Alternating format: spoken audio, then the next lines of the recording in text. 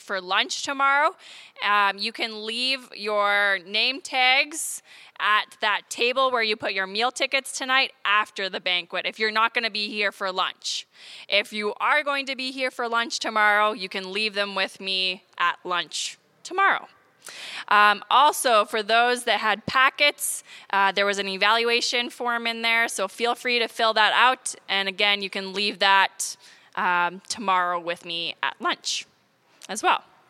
And if you need more time to think about it, I'll send an email with an electronic form too. So you'll got both options. All right.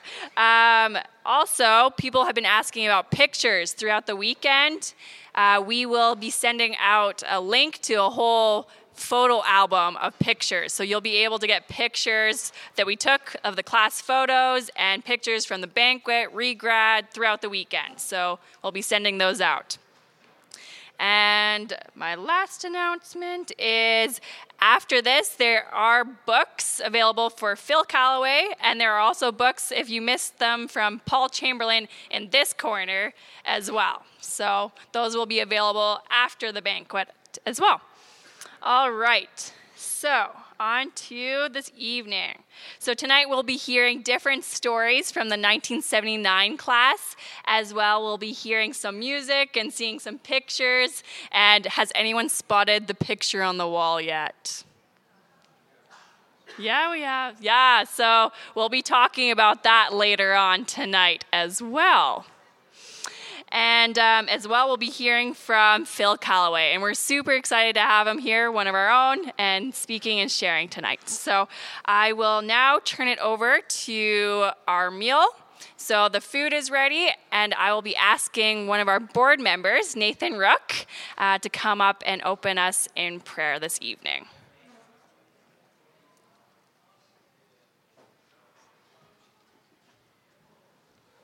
Let's pray. Our gracious Heavenly Father, we're grateful for your faithfulness to us as evidenced by these lives in front of me. Thank you for the stories of your faithfulness to them over these many years. Thank you for your provision of this food. We ask that your blessing upon it. And for our time tonight, we ask that your name be glorified.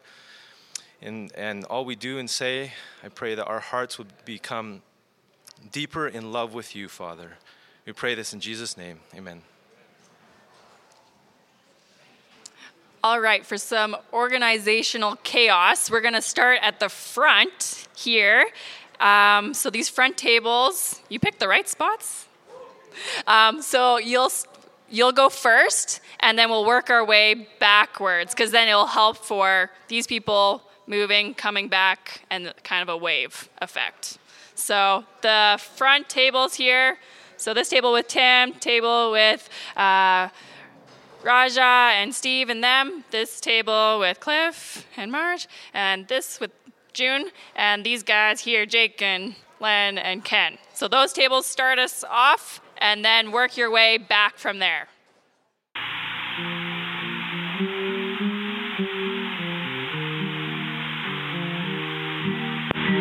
Marvelous grace of our loving Lord, grace that exceeds our sin and our guilt, yonder on Calvary's mount outpoured, there where the blood of the Lamb was spilled. Grace, grace.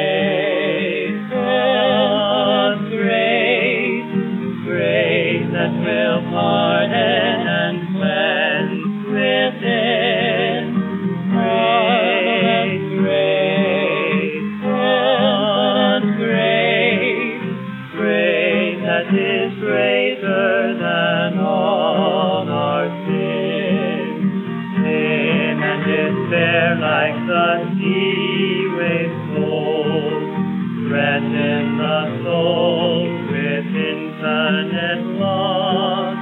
Grace that is greater, yet grace untold, point to the refuge, the mighty cross.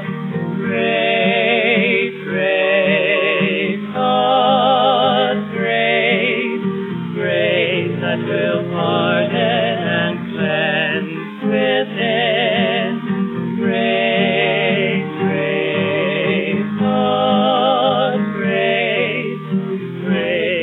is greater than all our sin.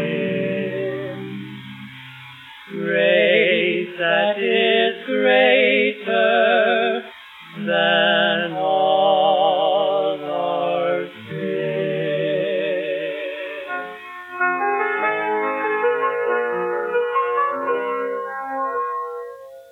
Ora di viva,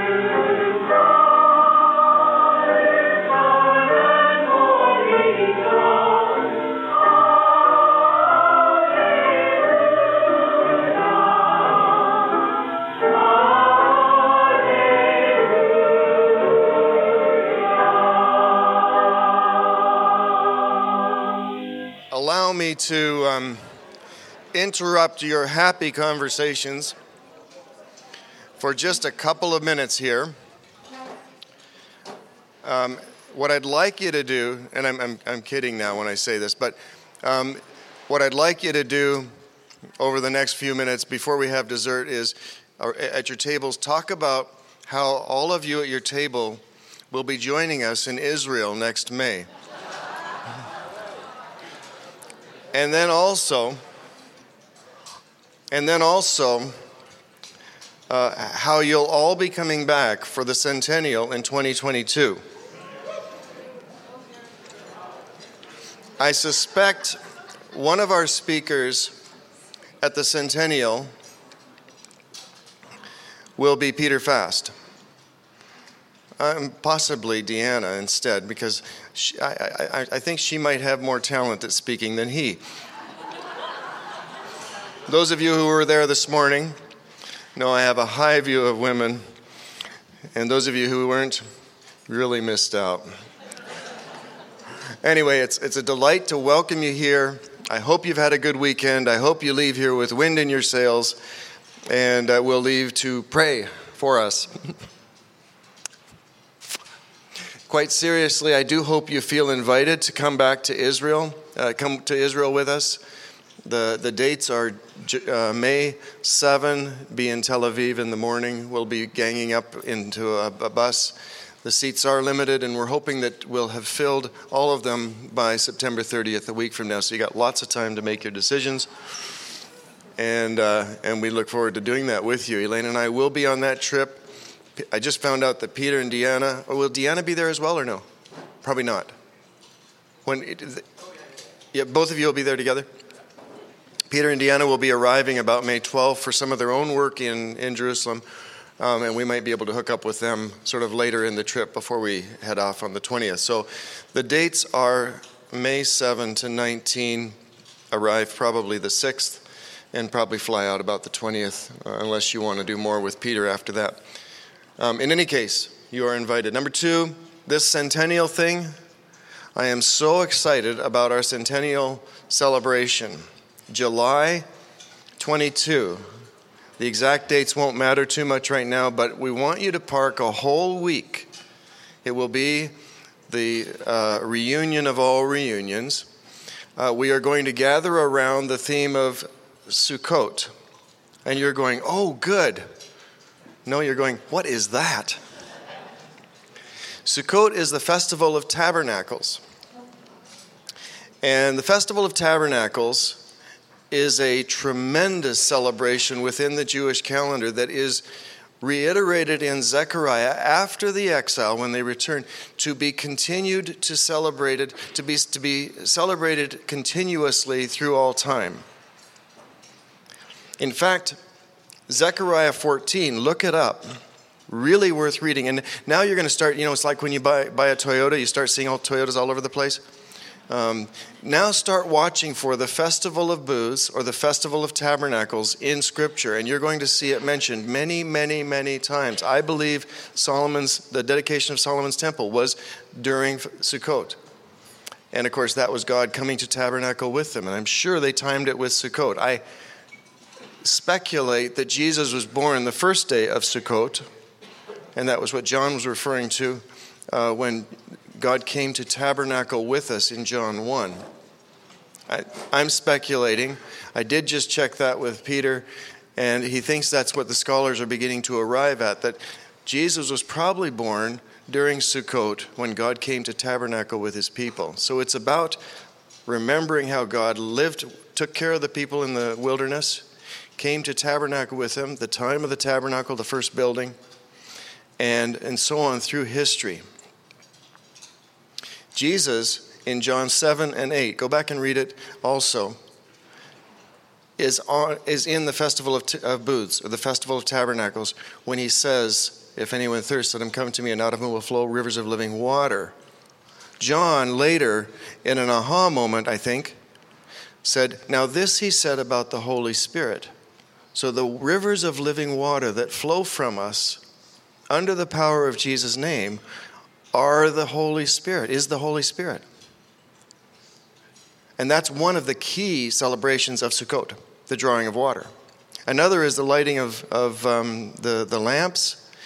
This was 4 poles that were put up. There were 4 bowls on each pole, 16 bowls of oil, 10 gallons of oil in each bowl on the top of 4 poles that were 75 feet high. I don't know how they got that up there, but imagine getting your jerry can and heading up to the top of that to pour your oil in. I'm guessing they had a pulley system and drew it up. But nonetheless, they would have 4 of these 16 bowls of oil. They threw in a hem of a priest's garment and lit it. And it was said that no house in Jerusalem, no courtyard in Jerusalem was not lit by the light that came from the temple. And they called the temple the light of the world. And Jesus did a correction on that in John 8, verse 12. I am the light of the world. That's a rather radical sentence. Anyway, that's what we're going to do. We're going to draw ourselves in and around this topic and have different things. I don't know that we'll try and do it in true Jewish tradition, but we'll be gathering around it. It's a very important topic, and we'll also be celebrating our 100th anniversary in July 22. I hope you will all be here. I hope we overflow.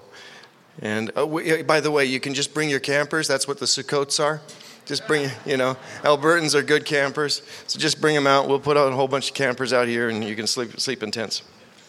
Finally, Kendi mentioned returning your name tags. We want you to take the lanyards with you if you want. They're good keychains, good reminders of who we are. Also, we hope you've been able to grab a pen sometime during this weekend.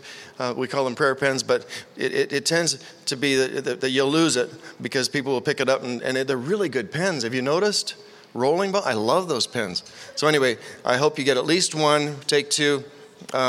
We do want you to take those with you, and as you use them, be sure you're praying for us. I thank you again for being here. It's dessert time, I believe, or it will be shortly, and then, or it might be seconds. Anyway, Kendi, back up here to get me out of trouble.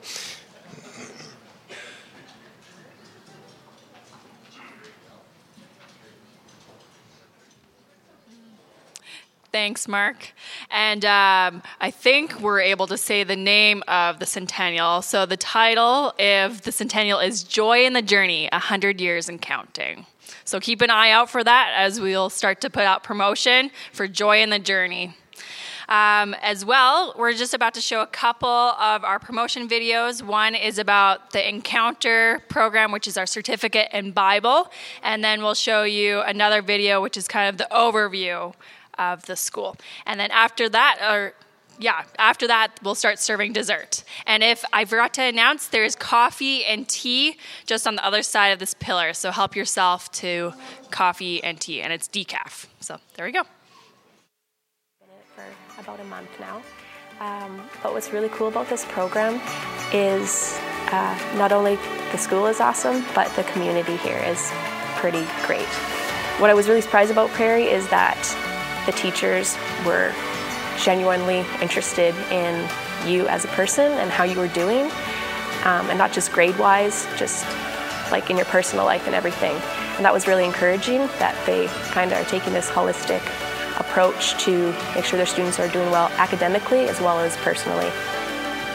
I think the most important thing that I learned from the Encounter program was I saw the Bible in a new way that I hadn't before. I hadn't realized that it was still as relevant as people say it is. And I hadn't realized that there were stories from the Old Testament that would relate to me now. Hi, my name's Carmen. I teach Old Testament here at Prairie. One of my favorite parts about Prairie is our Encounter program because it gives you a year to just sink deep into God's Word and discover what it's saying, how it's relevant to your life. A lot of our students who come into the Encounter program don't really know what they want to do with their life yet. They're still exploring. They want to figure out who is God, who am I, and how do these fit together? What is He calling me to do with my life?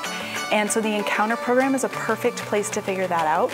You come in and you dive into Bible classes, and you're doing it in a community of people who are also passionate about knowing God and finding out what He wants them to do with their lives. Here at Prairie, everybody's caring about you. And it's just so cool to be part of a bigger community and help people out, pray for them, and also see other people's visions and where they are at. And so in that context of community, it's this amazing opportunity to discover what's next and to discover a foundation that you can build the rest of your life on. It's your launching pad.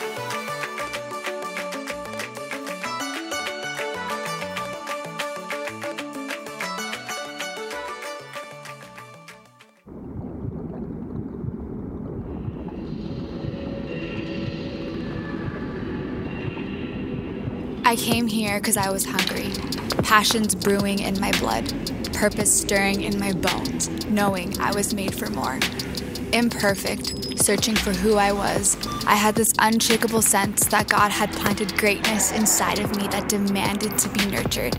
My heart bursting with desire to do something beautiful with my life for Jesus' sake. Here, my hunger met substance and depth, wisdom and direction, grew roots and took form. My passions took flight while my soul got grounded. My purpose got narrow while my horizons expanded. Now, my future is clear, my focus sharper, my calling precise, and hope my anthem.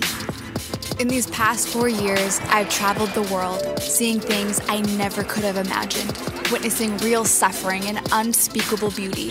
I've felt the heart of God in the classroom and in the slums. I've discovered His voice through His word in unexpected ways. Now, resilient as I grow, become, triumph, and fail, I've experienced the power of community and being transformed by the presence of the Holy Spirit. What comes next is still a mystery.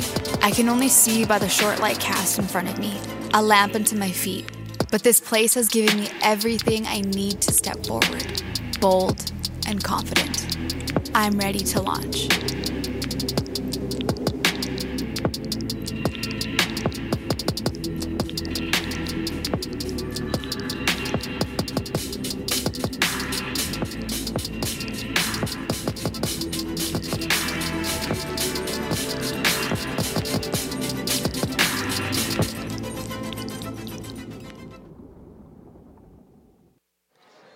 All right, folks, while you're enjoying your the last part of your dessert, I will say a few words. First of all, just an announcement. If you possibly can do it, please, after this is done, head over to the RDAC and cheer on our Prairie Pilot basketball team as they beat up on Olds College. We would be very grateful for your support. They would be very grateful for cheering fans in the seats. And it gives you a chance to see our team in action. What I want to say tonight, I've got a bunch of stuff to say. But I have to start off this way in saying in 42 years, I would never have imagined this very specific time in history. Like right this minute, this second.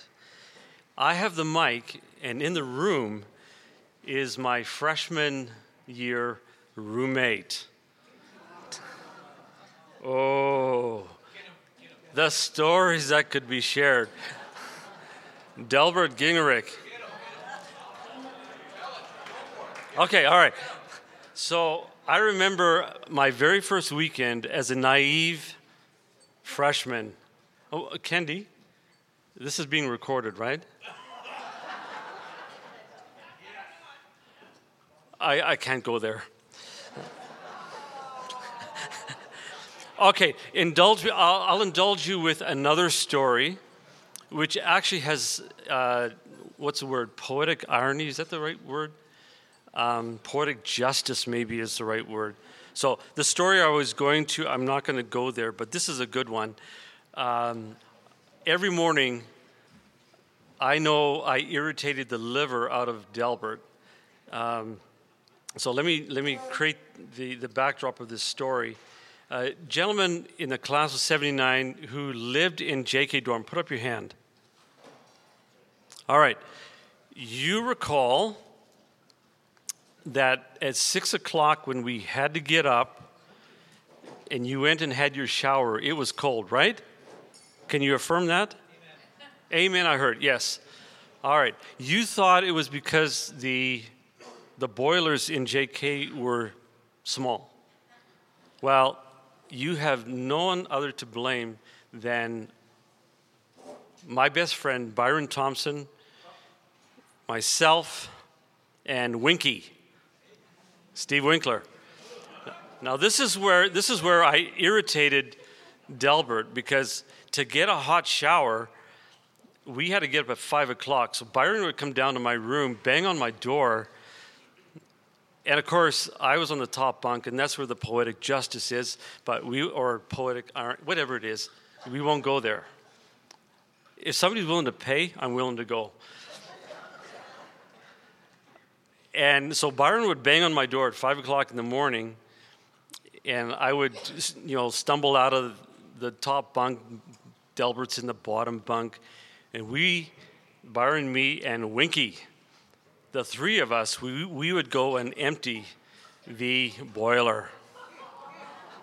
And the way we did that was just by having half-hour hot showers. So when everyone else got up, you thought the system sucked. No, it was Byron, Winky, and me.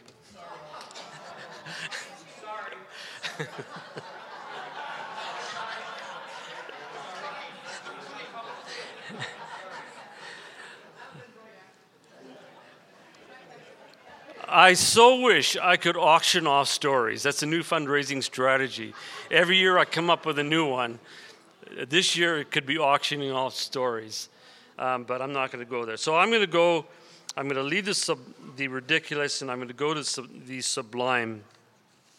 So please transition with me.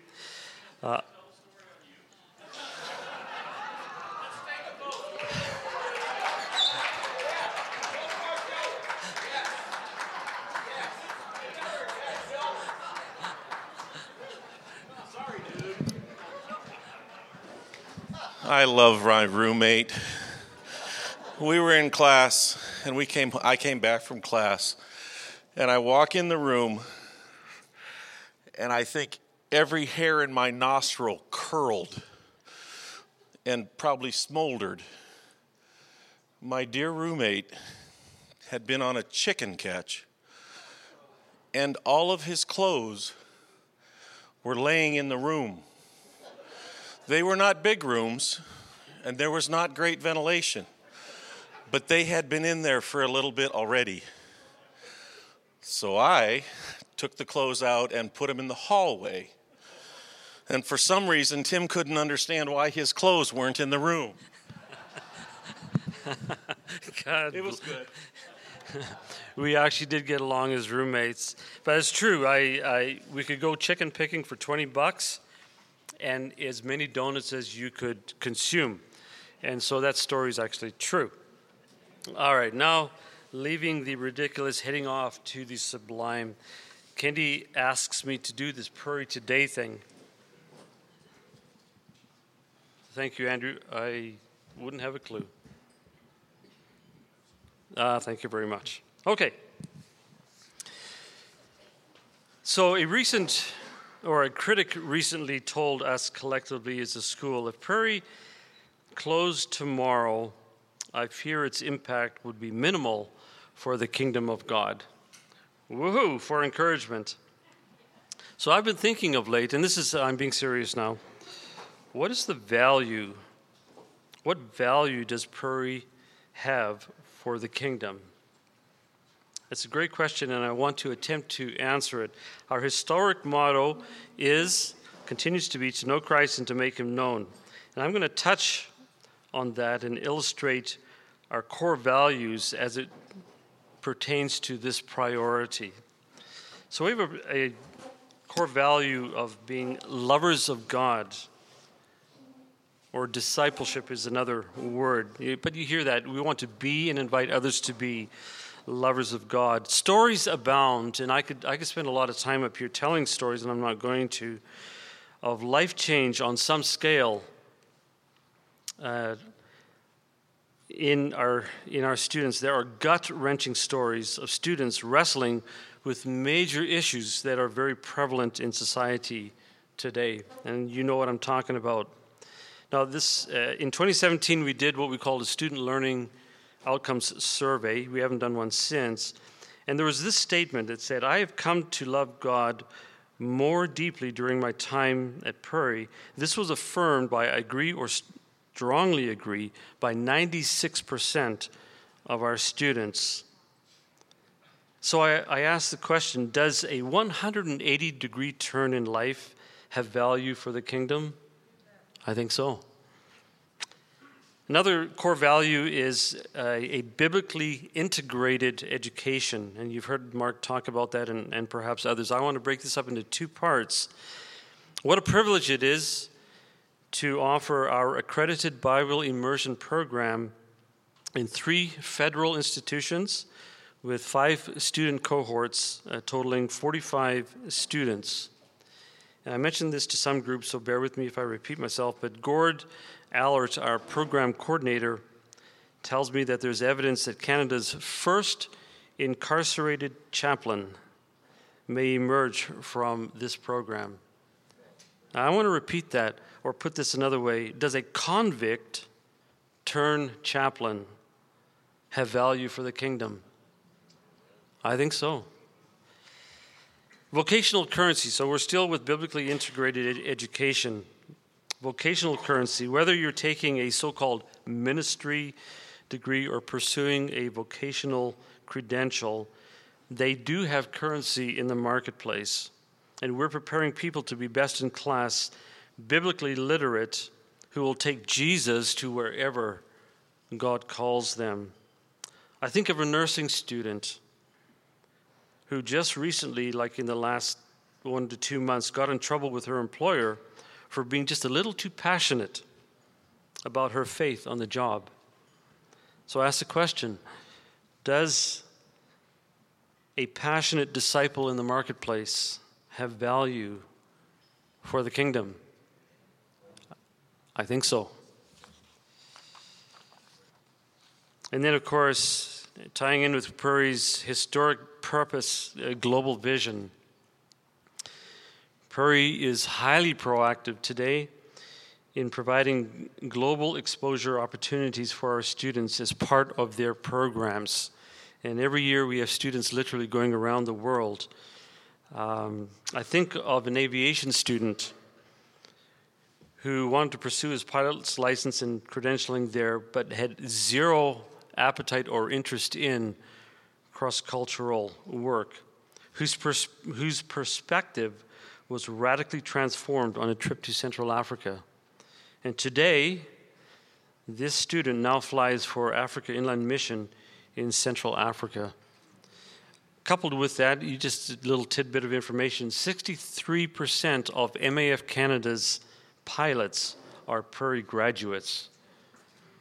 Does a responsive student, professionally equipped to meet the greatest needs of our world, have value for the kingdom? I think so. So to our critic, I offer those responses. That yes, Prairie today has value, tremendous value for the kingdom. And if even one person's life is transformed, that is value for the kingdom. So you expect this of me now, we invite you to partner with us. We can't do this alone. We are so grateful for our alumni and our friends who empower us to do what we do. And you can easily think of your gift, and this is language we use all the time, but you'll get the point pretty soon. You can easily think of your gift as an investment with a 40-plus year return. And you alumni here tonight are living proof of that investment. Your support of students today has a return that will go on for 40, 50, 60, 70 years. And the mere fact that you are here just reaffirms that altogether. So I mentioned last night there would be opportunity. I messed up last night. I completely forgot about the envelopes. So if you would like to support the school in any fashion, envelopes are at the table. Simply fill it in. I typically tell people just put a number. Zeros mean nothing. We'll just chuck them on the side. And then you can leave that in the basket. We'll come around and pick it up later. Alumni, it's been a delight to have you here this weekend. We thank you for thinking of Prairie And more importantly, we just thank you so much. And I mean this very sincerely. Thank you for your prayers. Do pray for Mark as he leads the team. God bless you. Thanks so much.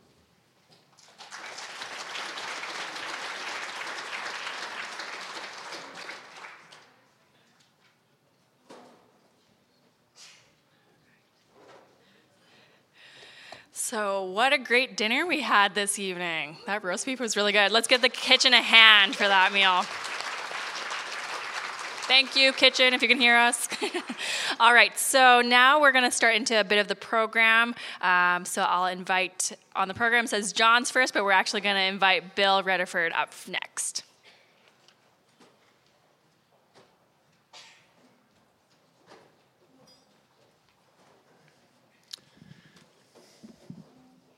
So good to be here with you tonight, and praise the Lord for what he's doing.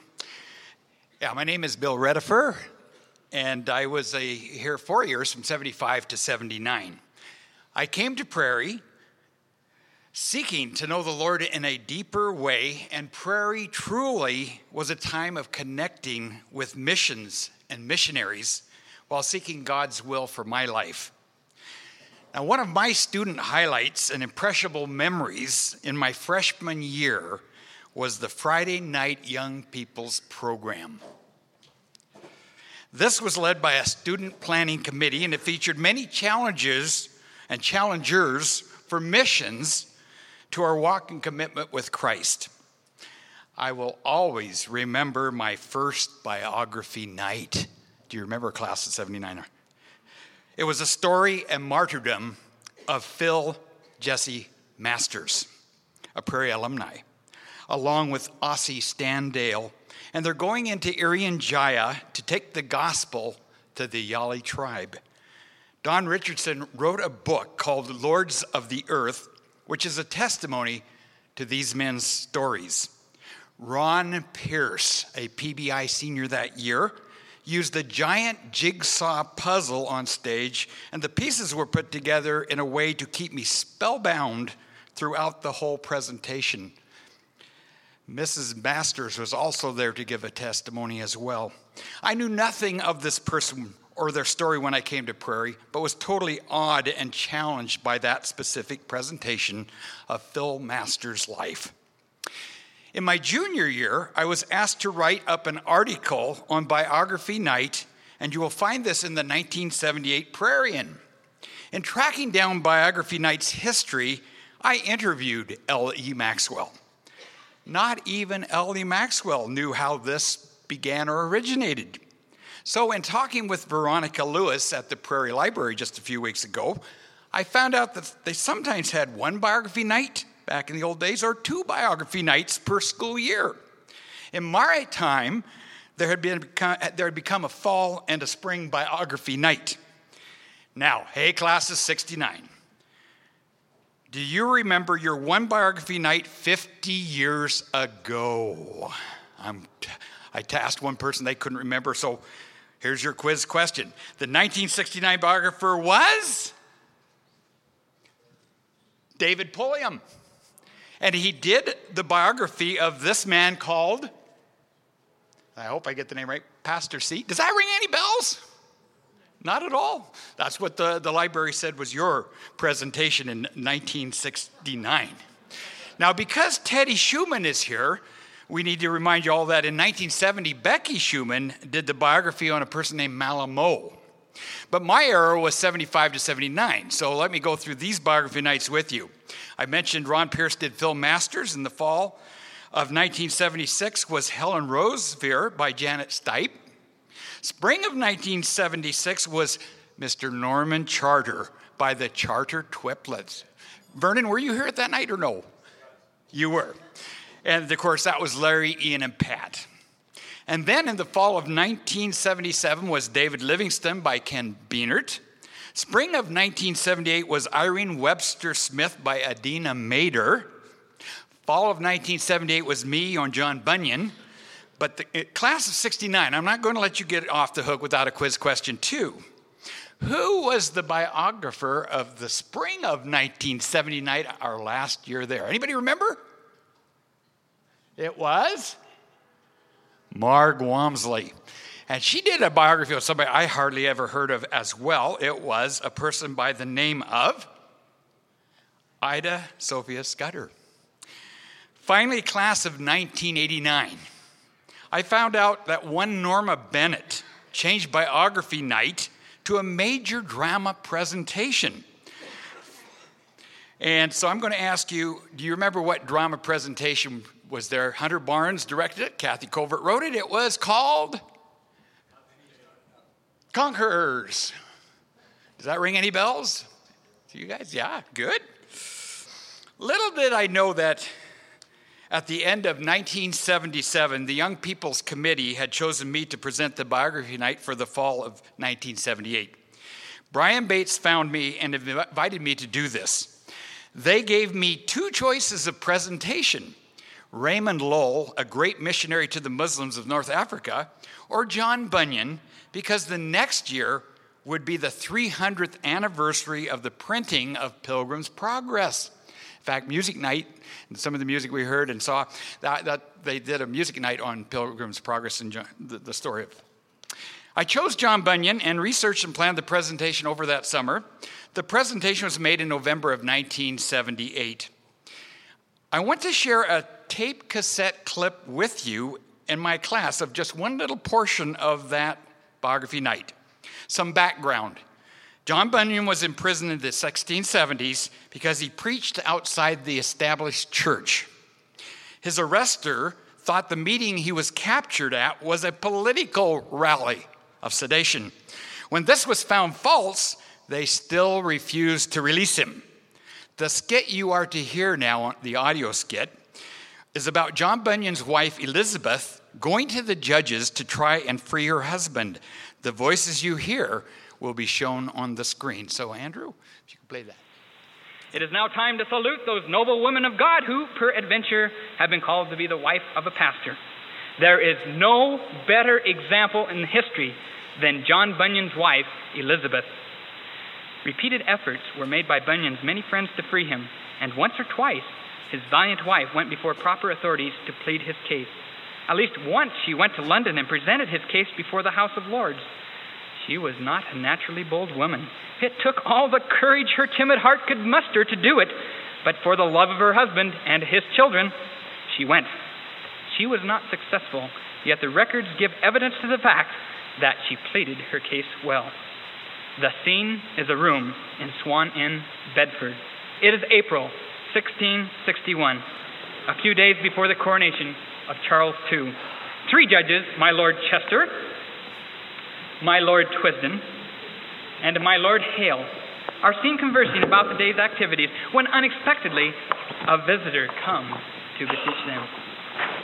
My Lord, I come boldly to your gain to ask for mercy and to know what may be done with my husband.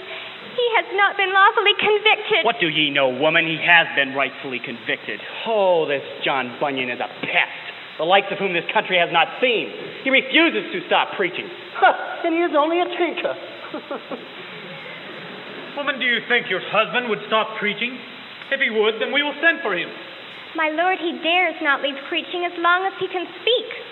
Then what is the use talking about it? But your Lord, wait, his 4 children and I must then live off the charity of good people. Have mercy on our daughter who is blind. Woman, you use poverty as your cloak. Cannot your husband make a better living at his trade than by his preaching? And what is his trade but a lowly tinker? Yes. Yes, and because he is a tinker and a poor man, therefore he is despised and cannot have justice. Perhaps we should reconsider it. What? Come, my lord, he will preach and do what he wants. But he preaches nothing but the word of God. The word of God? What? He does nothing but go up and down England doing harm. No, my lord, it is not so. God owns him and has done much good by him. God, you say, not so. His doctrine is the doctrine of the devil. My lord, when the righteous judge shall come, it shall then be known that his doctrine is not the doctrine of the devil. Wait, my lord, please, please. At that point, the 3 judges callously turned their backs on the tinker's wife and exited to another room. Elizabeth's Lord and Savior had said, if you were of the world would love its own. But because you are not of the world, therefore the world hates you." Elizabeth left that room with a sorrowful heart, but not for the reason that you or I or another might think. She writes, "I could not but break forth into tears, not so much because they were so hard-hearted against me and my husband, but at the thought of the account these responsible ones of the earth would have to give when the Lord of all the earth shall come." Now, I trust that brought back to you some fond memories of your biography nights and young people's meetings. While the banquet food was served, we played some specials and numbers from the John Bunyan evening. You might have noted the theme of being a pilgrim in the world. Here we are now, decades later. I've had the privilege of being at all the regrads since Prairie started them some years ago. I don't want to miss this occasion because it really is a mini biography night. Last night was so special. Thanks for sharing with us a brief history of your lives over the past 50 years, grads of 69. That was so special. Regrad to me is like reading Acts 29 in the Bible. The ongoing story of God's Holy Spirit's work in our world and the extensions of God's testimony of his presence with all of us on our life pilgrimage with him. We indeed owe our all to him and thank him for his great faithfulness as we follow him. And we thank the Lord for using Prairie and its many servants in our lives when we were here as students. We've been talking about that a lot in our class this weekend. Praise his name. What a wonderful place this has been. And may the Lord continue to bless it and use it for his glory.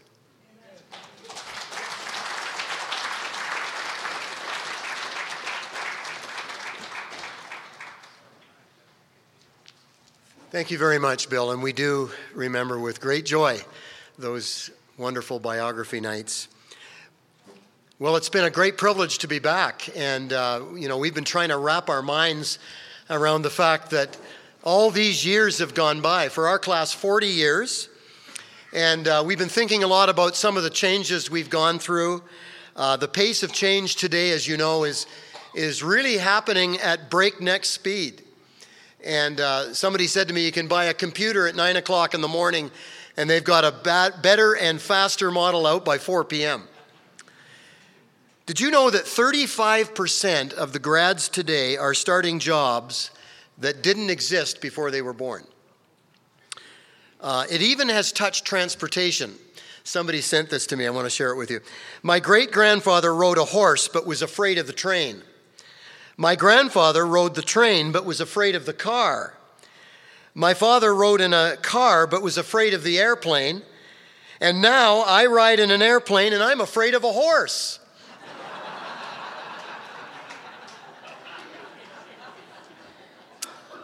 Well, for our class of 69, or our class of 79, it's been 40 years, and I was thinking as we were driving here about some of the headlines that happened that year.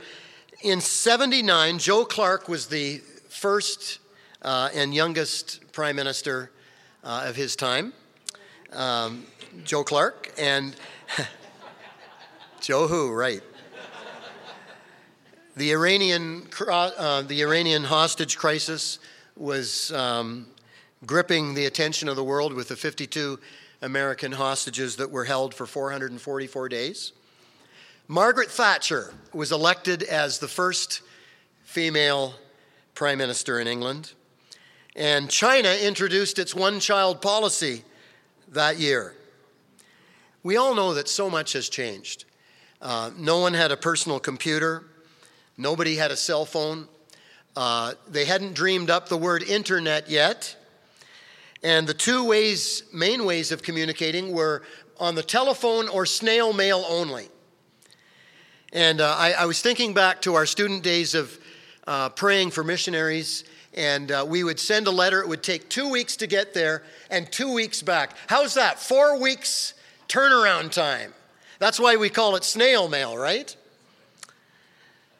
A while back, our son was writing a university paper on the computer, and I was watching him, and he was making quick corrections as he was working his way through the page. And my mind flashed back to my days as a student here, You remember those good old typewriters? You stick the paper in, you type 3/4 of the page, make the mistake, and then rip the page out. You remember those days, right? Well, for our class, it's 40 years, and you'll know that in the Bible that year 40 is significant. It was symbolizing a period of testing, trial, and probation. And I thought about Moses, 40 years in Egypt learning to be somebody, 40 years in the desert learning to be nobody, and then God selecting him to do a very significant work of leading the people out of bondage. This reunion time has been tremendous. We've really enjoyed this weekend together. And we think back to those formative years. So many in our class this afternoon talked about how important the years were in their lives. Here at Prairie, for many, it was the beginning of a deeper, more personal journey with the Lord, and in preparation for a life of very fulfilling ministry. And all of that coming from such a loving staff and faculty who sacrificed so many things to make sure that we were able to make our way through 4 years of training. So much has happened in our lives, and we were not able to get everyone here from the 3 classes that are represented, but so many wrote in and expressed to us the fact that they would have loved to have been here. In our class, they're scattered all over the globe. We have one fellow in Thailand, we have some in India, we have them really right across the globe, and they would have loved to have been here with us. But they're doing what they were prepared to do, right? In sharing the good news of the gospel and growing the church and making a difference in our present day world. We also had the chance to look through the yearbook. Man, that's an embarrassing moment. I didn't have gray hair back in '79. And we chuckled as we looked through those pictures and just had a chance to sit and reminisce and talk about some of the humor we heard here tonight and things that happened in the dorm and in the classroom. And we also thought about those that the Lord has called home to glory. In our class, we'll have it go up on the screen here. Our class, there are 8 individuals that the Lord has called home to glory. And we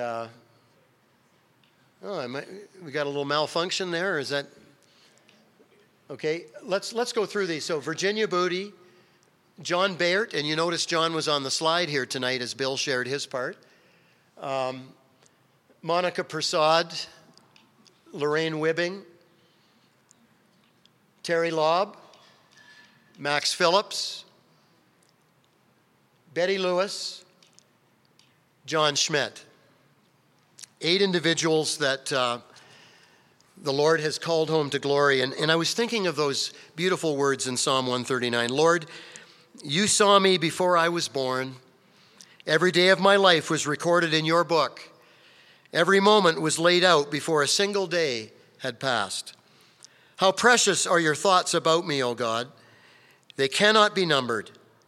I can't even count them. In that beautiful verse, precious in the sight of the Lord is the death of his saints.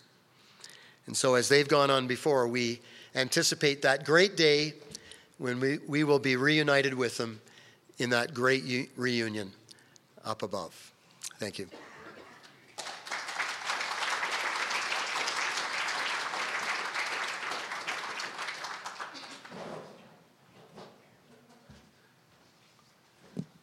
This is my last chance to be up here. I think we would all like to say thank you to Candy and her team. How about that? Yeah. Give her the standing ovation. Yeah. Done a great job. Thank you, Candy. Thank you to everybody on the team. My apologies to Bill Reffifer. I messed up on the typo, you know. And it's nice to do something and make a mistake like that with someone who's as gracious as Bill. Not that we want to do it twice. You know. It is also my privilege to introduce our speaker this evening, someone that I think all of you know, but he's also a very dear friend of ours. He and Ramona have sort of spoken life into our personal lives, probably life into your own lives, and he's here to do it this evening.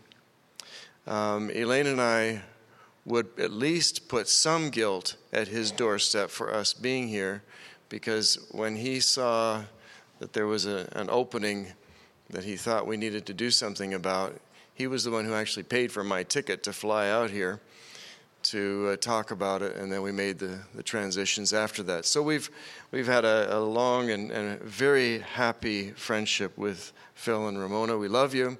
We're grateful for you. You've seen many different pieces of talent on the stage, and we want to offer these to you in your various churches. So as you head back to your home churches and places, think about how you might sort of tap different people, draw them in.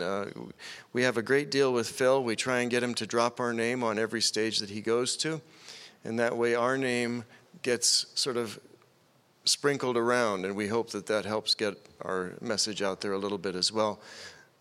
But he'll be able to come to your churches. You've heard some great music this weekend. Our talent in music is growing, and Mark Jonah and all of those teams are available to you. And when you need a worship pastor, well, youth pastor too. When you need a worship pastor, we invite you to come fishing in our pond to draw out this talent for your church. Would you give Phil a warm welcome? Wait, let me pray, and then give him a welcome. My Father, we thank you for Phil. We pray that you'd bless him now, that we would hear from you. In Jesus' name we pray. Amen. Let's give him a hand.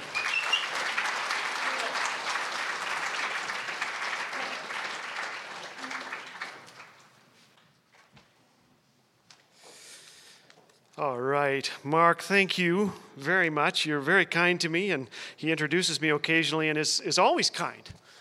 I don't know what happened, but thank you for doing that. I am reminded of the great American theologians, the Eagles, that sang, "You can check out any time you like, but you can never leave." And I feel that with my own life, where I do get to go away from Prairie, but can't seem to get away on a very long-term basis. Mark will not let me leave, and so you can blame him. I love being here, I really do.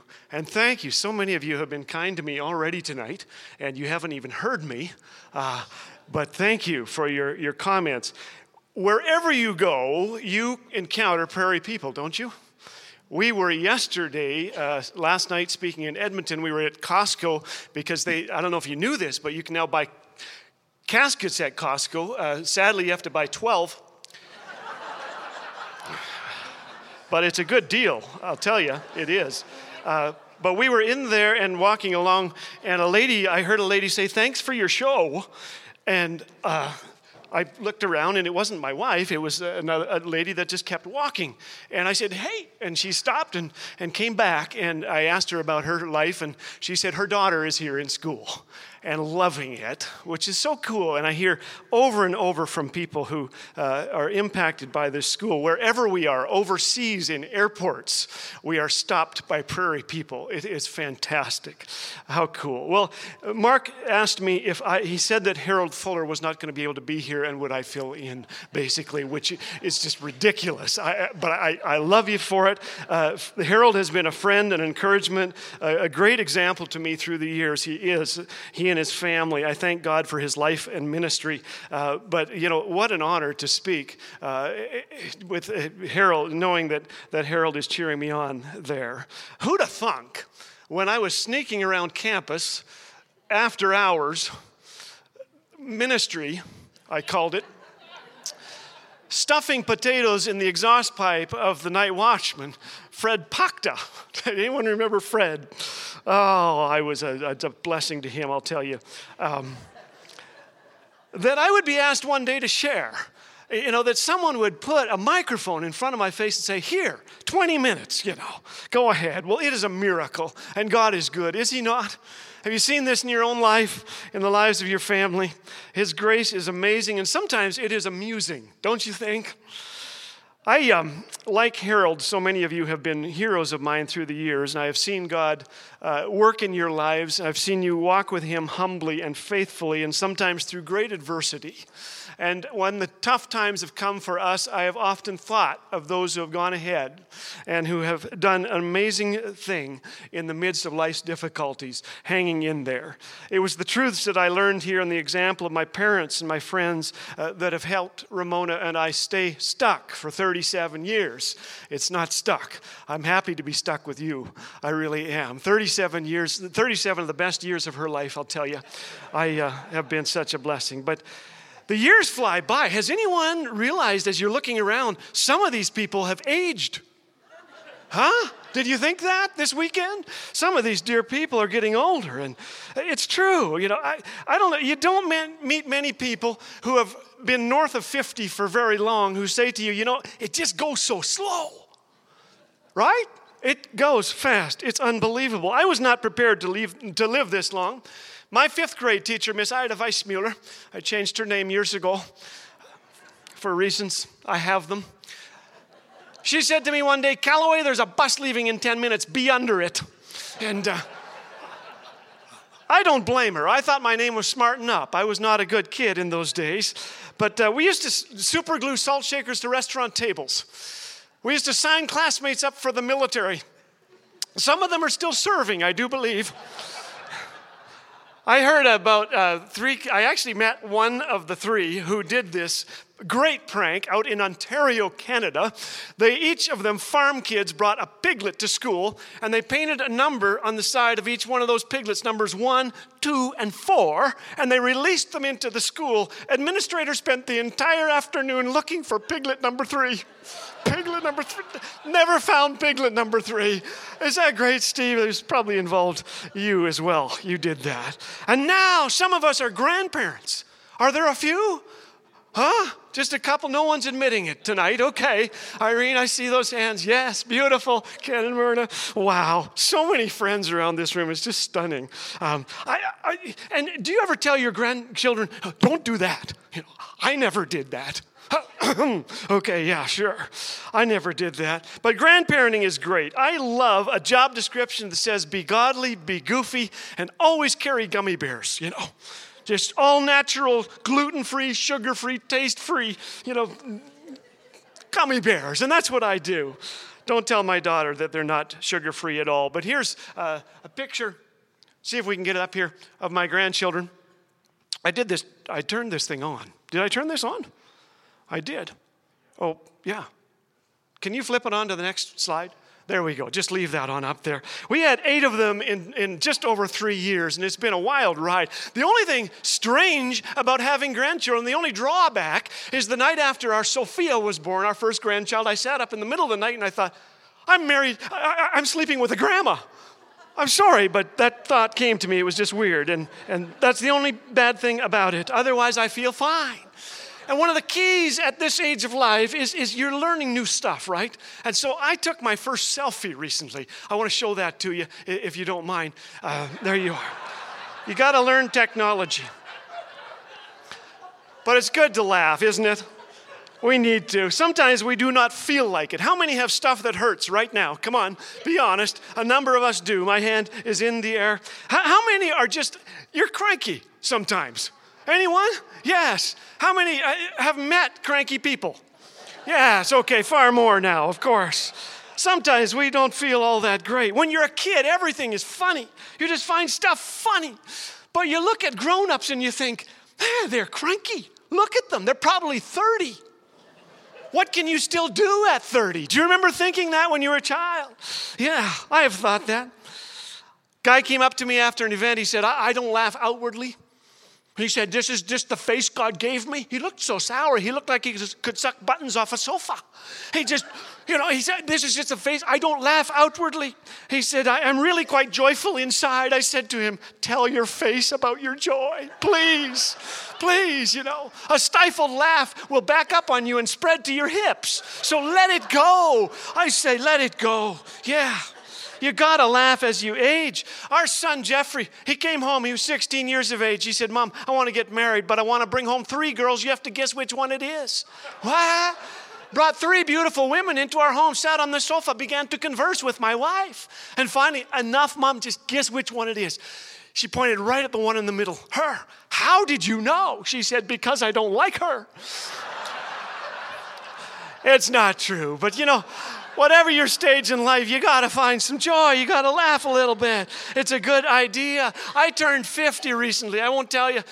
I'm approaching 50, okay? I won't tell you from which side, but when I turned 50, I looked in the mirror. I said, honey, I don't look 50. She said, no, but you used to. No.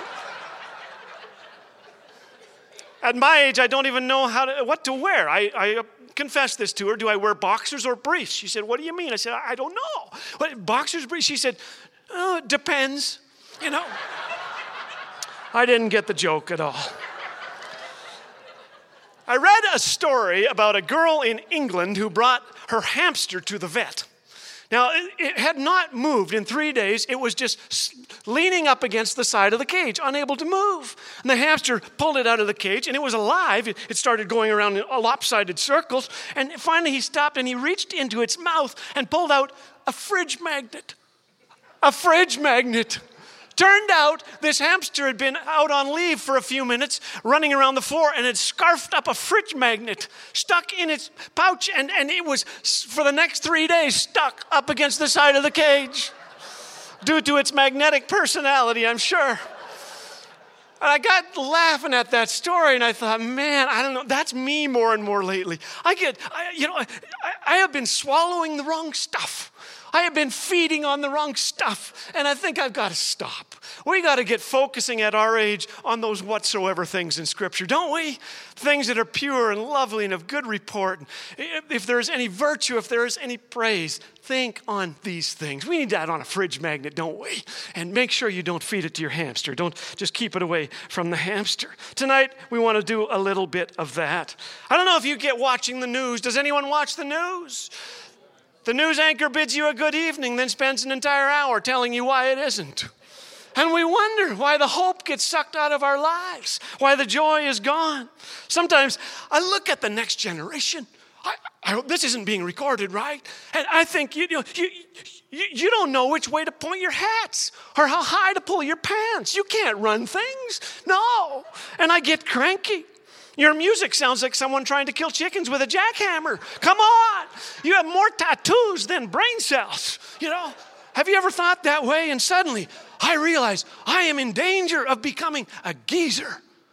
Has anyone ever met a geezer? There aren't any in this room, I know. But we are in danger if we are not careful of becoming a geezer. Of going from thrills to ills, pills, bills, and wills. Right? That's us. It's easy to become a geezer. And I want to show you what that looks like. If I can operate. Is it working now? Yeah. Geezer-proof your life. All right. So I got 3 steps for you. Many of you taking notes. Mark, are you taking notes? Nobody. All right. Whatever your health, whatever your age, to help us die young, as old as we can. Does that sound good to you? And the first secret is simply this. The fruit of the Spirit is not prunes. Do I get an amen? Amen. Do you read that in the fruits of the Spirit? No. The second one is joy, isn't it? The joy of the Lord is our strength. I did not see a lot of joy in Christians when I was a little boy growing up in Saskatchewan. No, I think most of you know where I grew up. But there wasn't a lot of joy there.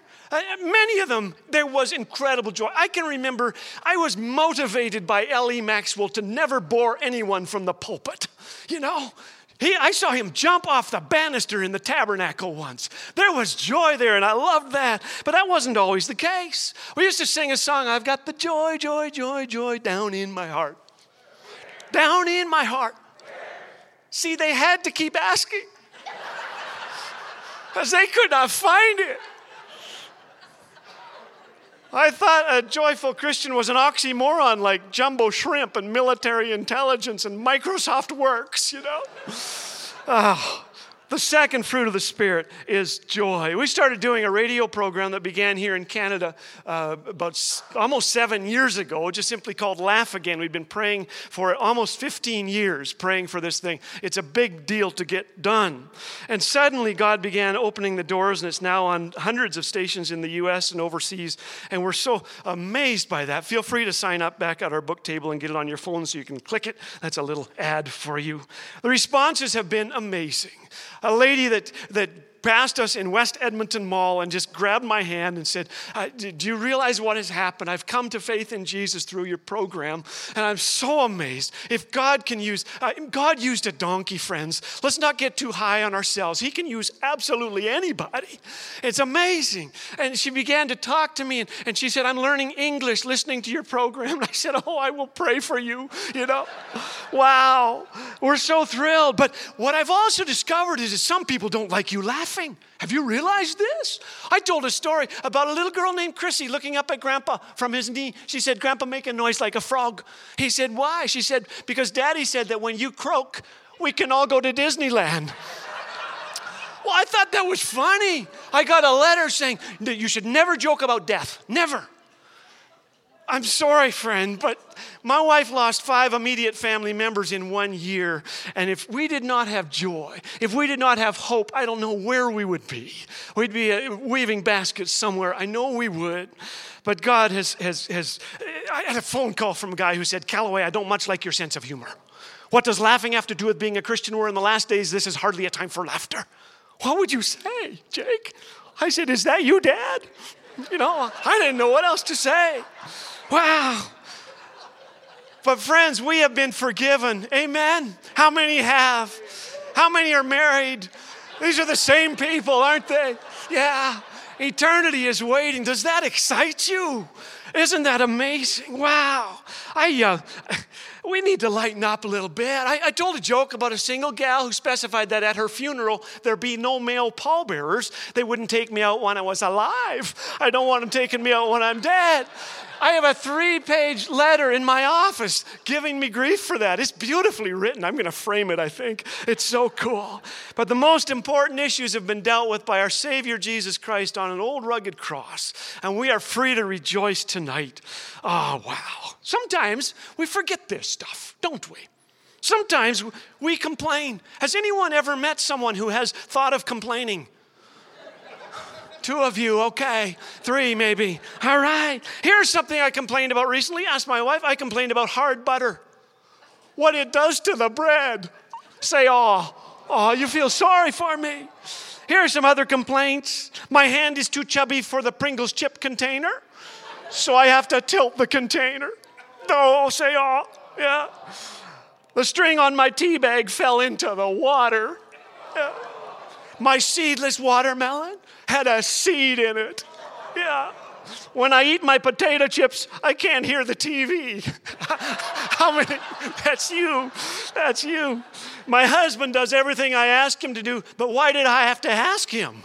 That's an actual complaint. My electric toothbrush died, and now I have to move my arm. Wow, life is tough. I think one of the dangers of getting older for all of us is that we sit around talking about how good the old days used to be. Yeah, and that's fun. But it's ridiculous because the good old days weren't all good. They weren't. How many here had to wait at least 2 minutes for your tube radio to warm up at some point in your life? Or your parents, right? Yes. Not that we would listen to the radio at Prairie in those years. We had to be careful. How many of you have ever walked across 6 feet of ugly green shag carpet to change one channel on a TV? Click. Not at Prairie. I know that. But that, yeah. Do you remember rabbit ears? Your little brother, maybe your big brother sent you up onto the roof, and there you were, holding it. And don't move. Right there. No, back an inch. Yeah, there. Lick the pole. It's winter time, and you're going to die up there. Oh, the good old days were not all good. We had to wash dishes with soap and water and dry them with a towel. That's the only time we were allowed to dance on campus, was when we were snapping towels at each other in the kitchen. The good old days weren't all good. Phones were attached to walls. Life was hard. We had a 2-foot cord on our phone. And you're standing there, and my sister, Carolyn Ruth, was there behind me 2 inches away, you know, as I'm talking to my girlfriend, which was illegal. And she's going, you know. Oh, man. Each era has its obstacles and its opportunities. Which are we going to focus on? I heard an amazing story about a Women of Faith movement conference was oversold by 15 seats. This was in Sacramento, California. That's a wee bit of a problem. Organizers began to conscript volunteers to phone all of these women who were coming, thousands of them, and apologize in advance because we're going to have to put little smaller seats into the place, and we're going to get you all in there, but we're sorry. 2 hours into the conference, the complaints began to flood in. My buns are wedged too tightly. My neck is sore from looking up at the platform too abruptly. And so they asked the next speaker, would she mind just addressing the problem and apologizing again on behalf of the organizers? And she said, sure. I've been blessed on a couple of occasions to spend time with this gal, and I'll show you here if you can flip that forward. I think most of you here know Johnny Erickson Tada. Paralyzed at the age of 16 in a diving accident. What a gal. What an amazing gal. Picture this. She was wheeled onto the platform. And sitting there before these ladies, she said, I understand some of you aren't sitting in the seats you were hoping to be sitting in tonight. Well, neither am I. And I've been in mine for more than 40 years. And smiling her beautiful smile, she said, I have thousands of friends who would give anything to sit where you are sitting tonight, if just for tonight. There was not one more complaint lodged that weekend. Many said it was the best conference they'd ever been to in their lives. Joy grows best in the soil of thanksgiving. Make sure that's us as we grow older. The fruit of the Spirit is not prunes. The second thing to remember is don't jump from the train when you're in a tunnel. Okay? Stay faithful. I am so thankful for each one of you. And through the turbulence of life, and whatever has happened, we can from this moment on say, I want to be faithful, God. Give me the strength to stay committed. I mentioned we've been married 37 years. It's been a miracle. Absolutely every year has been a miracle. I was so cheap. I once got after my wife for using only one tea bag. You know, I said, honey, you know, you use one tea bag for one cup. You can do better. My mother, which is a wonderful way of starting sentences, used to use the same tea bag for weeks up here on Prairie Heights, you know. And then she would make soup with it, and then salad, and then we would floss with the strings, you know, and then smoke the leftovers. I did. I hate to confess these things, but there you go. But she has forgiven me, and she loves me, and she helps me laugh. She once said, I don't think the line was original with her, but if you want breakfast in bed, sleep in the kitchen. You know, you gotta laugh. I was telling at a marriage conference that you can live 4 years longer by staying married, according to some study that has been done. And so I mentioned that. A guy came up to me afterwards. He said, that thing about the 4 more years, he said, that just seems longer. He said, that's just 4 more years of misery. And I said, well, that's up to you. He said, how long have you been married? And I think it was 35 years at the time. I said, 35 years. He said, in a row? I said, yeah, it can be done. It is possible. Stay faithful. And you will be fruitful. You will. God ain't finished with any of us yet. Late in life, my mama, Bernice Calloway, was a prayer warrior. She saw a Gap t-shirt come and she knew what it stood for. God answers prayer. She'd seen him do it, and he wasn't about to stop. When I was a kid, I didn't have much use for prayer. I didn't. My mother taught me how to pray if I should die before I wake, and I'm thinking, I'm 4. What am I going to die of? You know, hardening of the arteries, kidney stones, osteoporosis. And then my older brother threatened to kill me, and my prayers took on new urgency. And so it is in life, isn't it? Some of us have turned into prayer warriors. We never expected that, did we? And here we are. Wow. God answers prayer. I have been frightened to death of public speaking for 25 years, and I've been public speaking for 25 years. God, every time I get up, does a miracle. I'm telling you, it's amazing. I have been afraid now in my old age of having a heart attack while playing the game charades. Have you thought of this? You're clutching your chest and they're guessing. That's my latest fear. Forgive me. Okay. Fear visits us all. An old guy told me he was headed for the coffee shop. I said, what are you guys doing there? I see you. I won't mention the guy's name or anything, but he said, we talk about how bad things are. That's what he said, and we started laughing. Wow, I like what? He said, the kids, music, teenagers, politics. He said, that's number one. I said, man, I know these are tough times, but God is at work. Get on board. I have from a guy that is personally connected with communist member officials in China, from us speaking over in Asia, he told me, he said, there are more Christians in China than communists now, and they are very concerned about this. Is God at work? He is, my friend. It is remarkable. God is changing lives. I am here today because my dad, who was part Scotch and part club soda, had God get a hold of his life out in Ontario, Canada. And Mom and Dad got married and they wanted to serve God overseas, and they came to Three Hills, Alberta. And I was born back in 1951, 1840 for my kids. That's what they think it was. But all along the way, God has been faithful. It has not been easy, but hang in there. Maybe you say, Phil, I appreciate that and everything, but things have not turned out like I planned. I don't know what God is up to, frankly. It was 1921. David Flood and his wife Svea left Sweden for Africa to take the gospel of Jesus Christ to the people there in the Democratic Republic of the Congo. They didn't want them there. They told them to leave, and so they did. They went a few miles away from the area they were designated to be in. They built this little hut. And they got down on their knees and they began to pray for a breakthrough, but nothing happened. Well, one little boy came to the door and he was selling vegetables and fruit.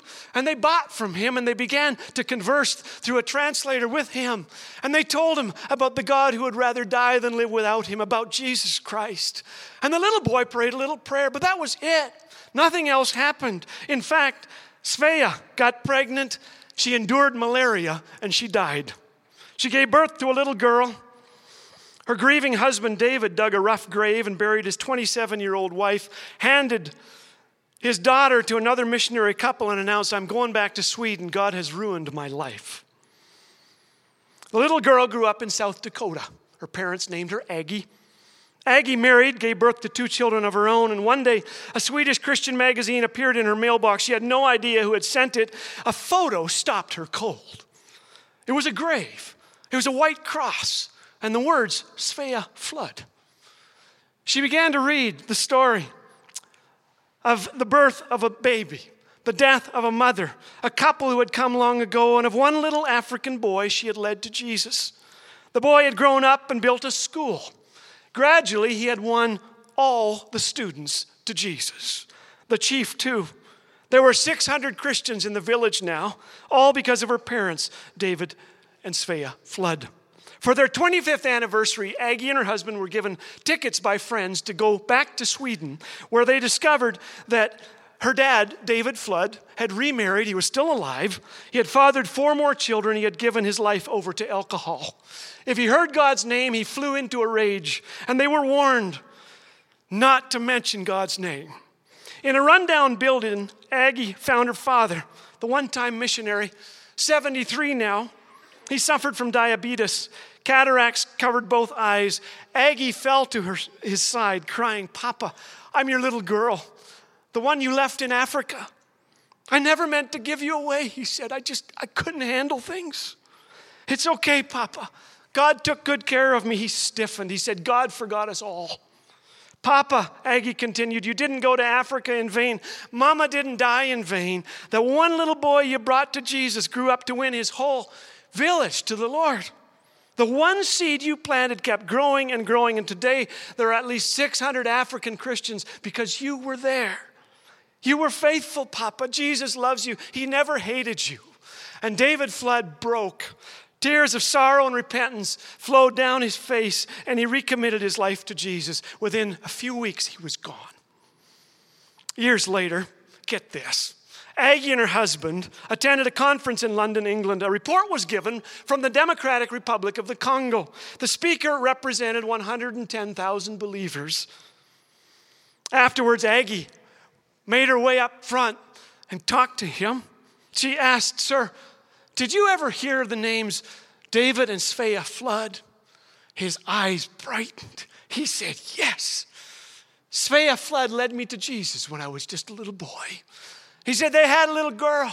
I don't know what happened to her. Do you know? She said, yeah, I'm that little girl. Imagine that. Wow. Aggie and her husband in time went to Africa where they were welcomed by throngs of villagers, and Aggie was escorted to her mother's graveside and that white cross where she knelt and gave thanks. I do not pretend to understand the ways of God, my friends. That would be like an aardvark understanding the internet. It's not going to happen. But tonight I give thanks for you. I thank God for the seeds you have been planting and the seeds you will continue to plant. Don't give up. Stay faithful. Hang in there. That day is going to come when we bow before Him, we cast our crowns, and we celebrate answered prayer and God's amazing grace. So don't jump from the train. The ultimate family reunion is about to arrive, friends. And we're all going to be there. Which reminds me, in closing very quickly, to live so the preacher won't have to lie at your funeral. Would you remember that? Go ahead. Say it with me. Live so the preacher. Yeah, we almost caught up. Good job. Years ago, Gordon MacDonald, I'll sit down in about 2 minutes, wrote down 8 characteristics of old men he admired. I love this. The first one was gratitude. They are grateful people. Secondly, they take an enthusiastic interest in younger people. May that be us, all of us. I sat at a banquet I was speaking at. The music was cool and it was loud. And there we were, and a 93-year-old guy was sitting beside me. And I asked him, I said, do you like the music? Or something like that. What do you think of me? He said, I like the people who like this music. Wow, what a guy. I want to be him when I'm old, when I grow up. Number 3, they keep their minds sharp and agile. As much as possible, let's be doing that. Number 4, they are big picture people. They resist panic when current events get others down. Number 5, they never retire. He said, yes, the years slow them down, but they still have a God-given sense of mission. What is your purpose? I wrote down mine after an earthquake in Seattle.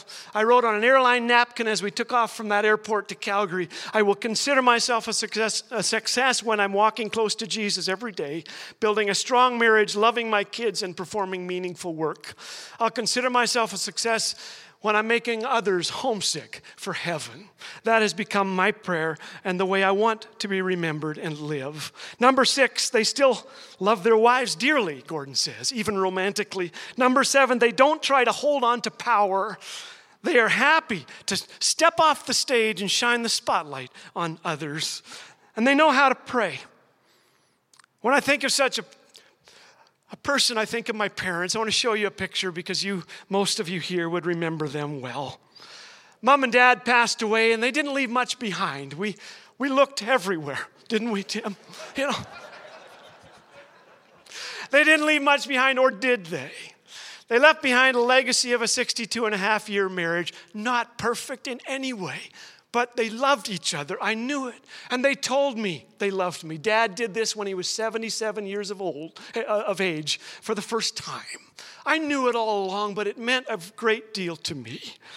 I am a wealthy boy because they didn't chase things that you can't cram in your coffin. I am so very, very thankful. I held my little Sophia in my arms, thinking, what a world we brought you into, little girl. I thought, Jesus is here. I'm here too. You're going to like me a lot. And I began to sing, this is no time for fear. This is a time for faith and determination. Don't lose the vision here. God is in control. We believe that His children will not be forsaken. We will choose to remember and never be shaken. There is no power above or beside Him, we know. God is in control. Stephen and I were going past the graveyard. Did you get out there this time? There's a lot of people we know out at the graveyard. My son and I, he was 5. He looked out the window. There was a hole dug in the ground, a pile of dirt beside it. He pointed, he said, Dad, look, one got out. And I started to laugh, but the more I laughed, the more I thought about those words. And the more I thought about them, the more I hung on to them, because that is our reason for joy tonight. One got out. Jesus Christ is risen. I don't know what you face as you go home, but there is one who will face it with you, one who will give you strength for today, bright hope for tomorrow, the one who got out. God bless you, each one.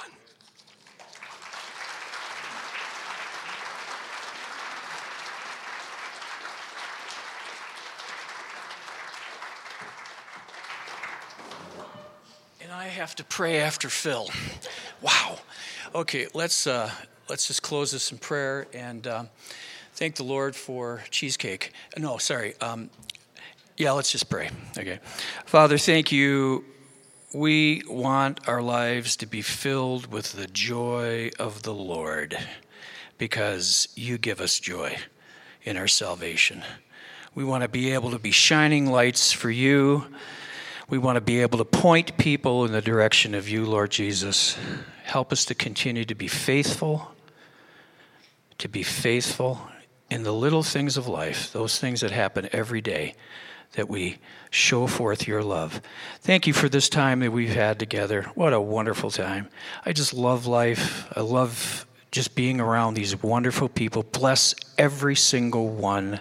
Show them again your love for them. And thank you for our time together as classes of 69, 79, and 89. Bless your holy name in Jesus' name. And everybody says, amen.